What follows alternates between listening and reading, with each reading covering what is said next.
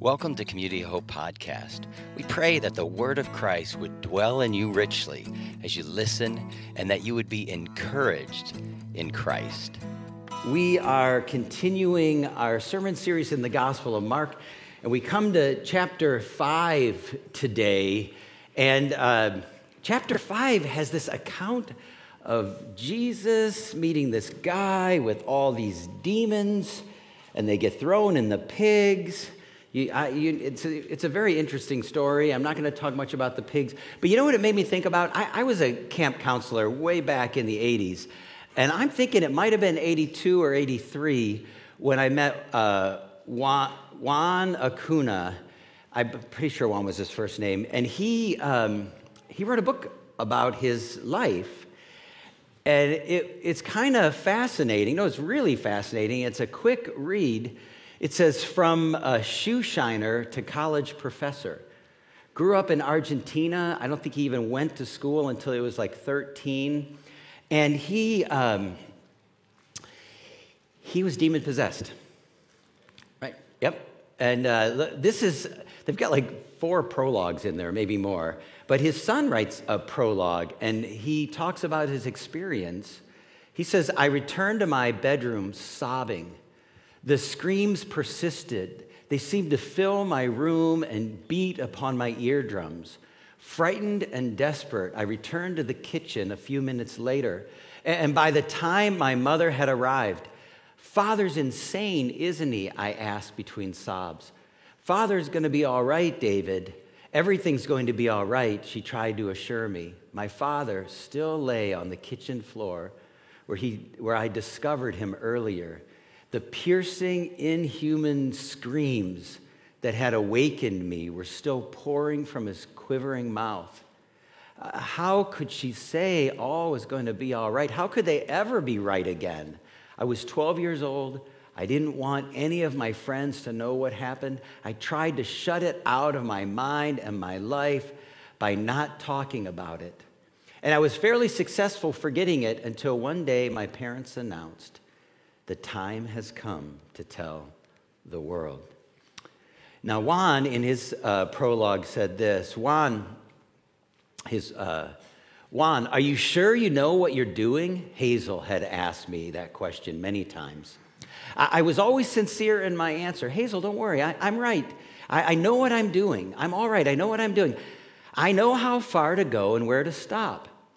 I was aware of the fact that people had been known to go insane between the 6th and 7th levels of yoga, but never in my most uncontrolled musing had I contemplated that it could happen to me. I didn't consider my involvement in Kabbalah, theosophy, metaphysics, alchemy, sophistry, witchcraft, cybernetics, mysticism, transcendental meditation, body language, psychology of color, ometry, astrology, tarot cards, I Ching, and other methods of fortune telling a threat to my sanity either. After all, I was an ordained Lutheran minister, as well as chairman of the philosophy department at Ashland College.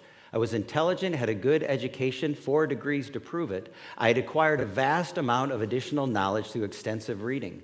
I had confidence in myself, and I considered myself to be exceptional, I think, at controlling my mind and body. I was able to stare at a candle for 2 hours and 45 minutes without blinking. By the way, who even wants to do that? But that must be a superpower. My superpower is wasting time.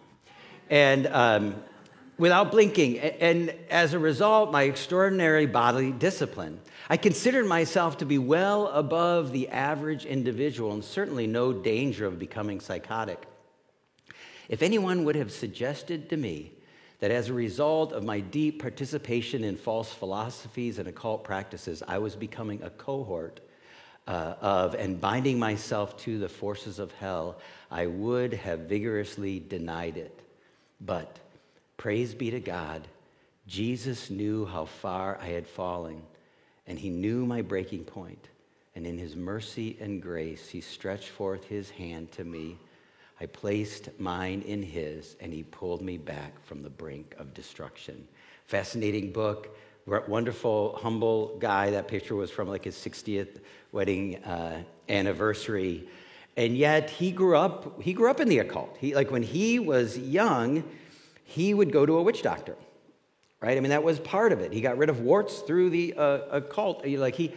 That was his upbringing, and he was always somehow attracted to it, even though he went to seminary, even though he was a Lutheran pastor. He was delivered from the demonic forces, and his family all were converted. Just this beautiful story. And so today we come to this section in Scripture of the demonic, but I wanted to give you like the chapter before, the end of the chapter before, because I think they're connected. And there were no chapters when the Bible was written anyways. So you have this story that Jim talked a little bit about last week, where Jesus calms the storm. You remember? They're in the boat. Jesus says, I'm going to go to the other side. And many people have noticed similarities between the story of Jonah and this story in Mark, right? Because I find it fascinating. I think the similarities are there, and I think it sets us up for this demonic encounter. Look, in Jonah and in this story in Mark, you have both characters getting in a boat. In Jonah and the story in Mark, a storm arises that threatens everyone on the boat. Everybody on both boats, the one with Jonah and the one in Mark, are panicking. The key character is asleep in the boat. Isn't that interesting? Those on board wake up the key character. They wake up Jonah, they wake up Jesus. Those on board question the key character and bring up the notion of perishing, right? Like, don't you know we're going to die? And the sea becomes calm. They throw Jonah in. He's like a big Alka-Seltzer tablet, and the sea pauses. And Jesus just speaks, right? And then everything is done. And the men on board respond with fear. Like, oh my goodness, we threw Jonah in and it stopped. And Jesus has power over the storms and the wind and the rain. It's interesting. And then what happens after Jonah gets thrown in? Of course, he didn't want to go to Nineveh, but a fish delivered him there. And he goes to this non-Jewish community and preaches repentance, and they do. And Jesus crosses the river, and he goes to a largely Gentile region, the 10 cities, and he preaches to a largely Gentile population, delivers a man from a demon who becomes an evangelist to that whole area, like Jonah. Kind of fascinating. Here's the story. When Jesus, got out of the boat, immediately a man from the tomb with an unclean spirit met him. He had his dwelling among the tombs. And no one was able to bind him anymore, even with a chain, because he had often been bound with shackles and chains, and the chains had been torn apart by him, and the shackles broken in pieces, and no one was strong enough to subdue him. Constantly, just like Juan, night and day, he was screaming among the tombs and in the mountains, gashing himself with stones. Seeing Jesus from a distance, he ran and he bowed down before him and shouting with a loud voice. What an image. A guy falling before Jesus and yelling at him, right? What business do we have with each other, Jesus, Son of the Most High God? I implore you, by God, do not torment me. For he had been saying to him, come out of the man, you unclean spirit. And he was asking him, what is your name? And he said to him, my name is Legion, for we are many. And he began to implore him earnestly not to send them out of the country. Now there was a large herd of swine feeding nearby on the mountain. The demons implored him, saying, send us into the swine so we may enter them. Jesus gave them permission, and coming out of the unclean spirits, they entered the swine, and the herds rushed down the steep bank into the sea. About 2,000 of them were drowned in the sea. Now, I'm not going to talk much about the pigs drowning, but can you imagine even 100 pigs in a thing of water? 2,000. That's a lot of dead pigs, right? And so here's this kind of interesting story about this demoniac. And by the way, they always translate it possessed, but really the Greek word is demonized. He was demonized. So today I want to talk about how evil works, the kindness of God and faith, and Jesus as the substitute. How evil works, the kindness of God and faith, and Jesus as the substitute. The first thing I want to say about how evil works is it's progressive. Did you notice with the guy? He got out of the boat. Immediately a man from the tomb runs up to him, and he had his dwelling among the tombs. No one was able to bind him anymore. So he used to be able to be bound in chains. But there's this increase in strength. Like there's a progression in his strength in his life. And I also think a progression in his wailing and cutting and all the other stuff that went along with the strength, right? Evil works that way. There's a progression in it. Some years ago, I was at a wedding for a friend of mine, and his dad was doing the toast, and I participated in the wedding, and I had a glass of champagne, and there was a lady who was one of the servers there next to me, and I'm waiting for the dad to finish the toast, and I'm going to do the prayer.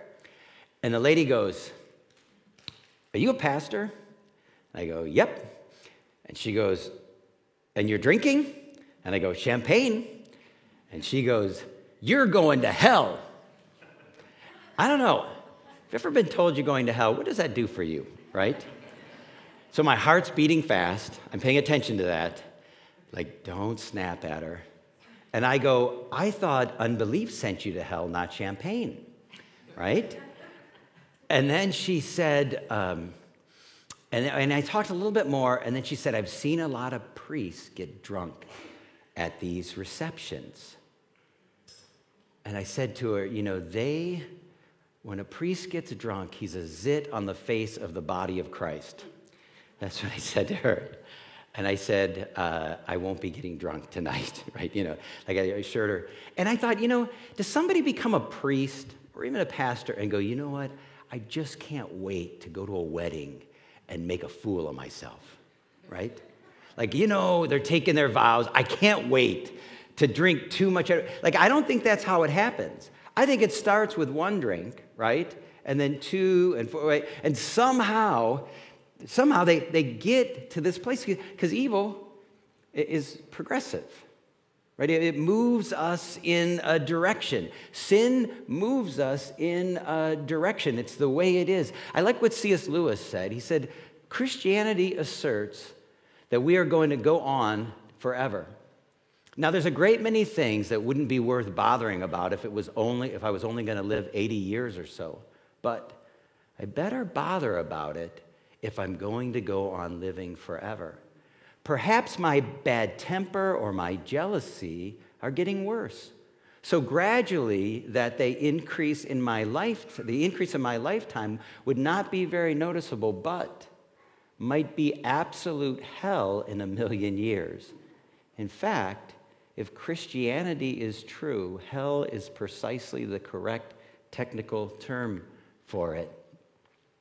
Hell begins with a grumbling mood, always complaining, blaming others, but you're still distinct from it. You may criticize it even in yourself and wish you could stop it, but there may come a day when you can no longer. And then there will be no you left to criticize the mood or even enjoy it, but just a grumble itself going on and on forever like a machine. It's not a question of God sending us to hell. In each of us, there's something growing which will be hell unless we nip it in the bud. Yeah. So what does it mean for us? It means Christians need to continue to be about repentance, right? We need to be able to go, yeah, that was wrong. That thing that is growing up in my life was wrong. It's like there's lots of things we can go to as false comforters, right? And when you go to it, it kind of works at first, but down the road, it owns you, not you owning it. And somewhere in there, you nip it in the bud, right? Bitterness, unforgiveness can feel good at first and even empowering, but after a while, it can be you and you can be it. And I've seen a lot of lives that are deformed or a living hell because of this whole process of evil in our lives. And Christians, we should be people who are kind of like, Lord, today may I be turning from my own ways and back unto you. So evil isn't just progressive, but evil always gives, but it takes away at the same time, right? The drink that brings comfort ends up owning you if you keep living for it, doesn't it? And many people know what that's like. And so many other things. Look here. He's bound with shackles, and he has the strength. He's like Lou Ferrigno. Only the old people know who that is. He's one of the original Hulks. He's like Lou Ferrigno. He was one of the uglier Hulks out there. And yet, he's got superpower, right? I mean, who doesn't want to be able to go, yeah, I can break those chains, right? But at the same time, what's he got? Screaming and cutting himself. In this book that I started quoting earlier, he talked about his brother being healed with witchcraft.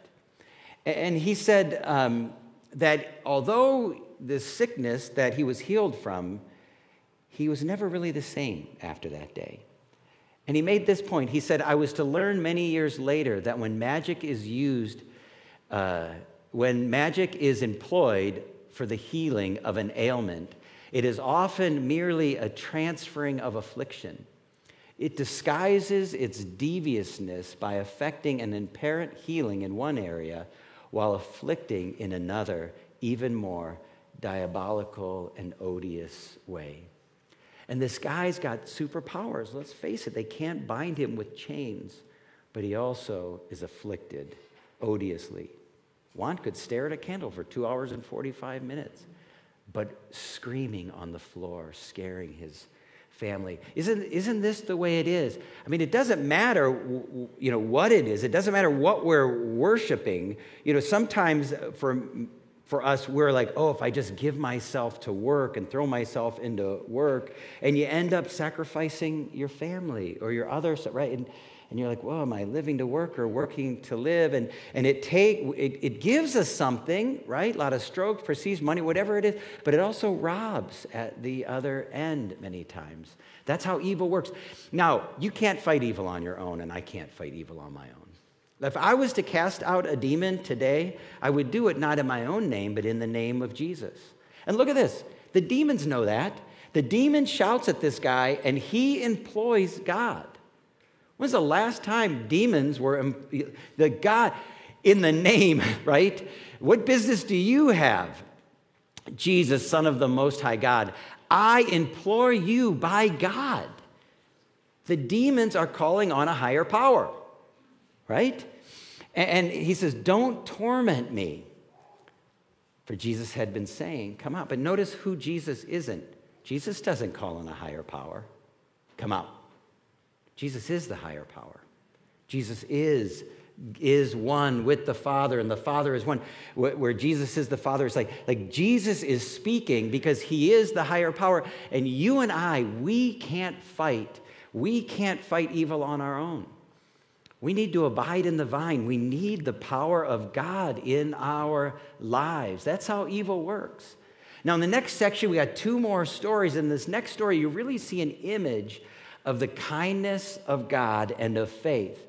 It says when Jesus, so he finished his business over there, the demoniac wants to follow Jesus. Jesus says, no, I got a mission for you. You go back to your family, you go back to your people, and you tell them what I did.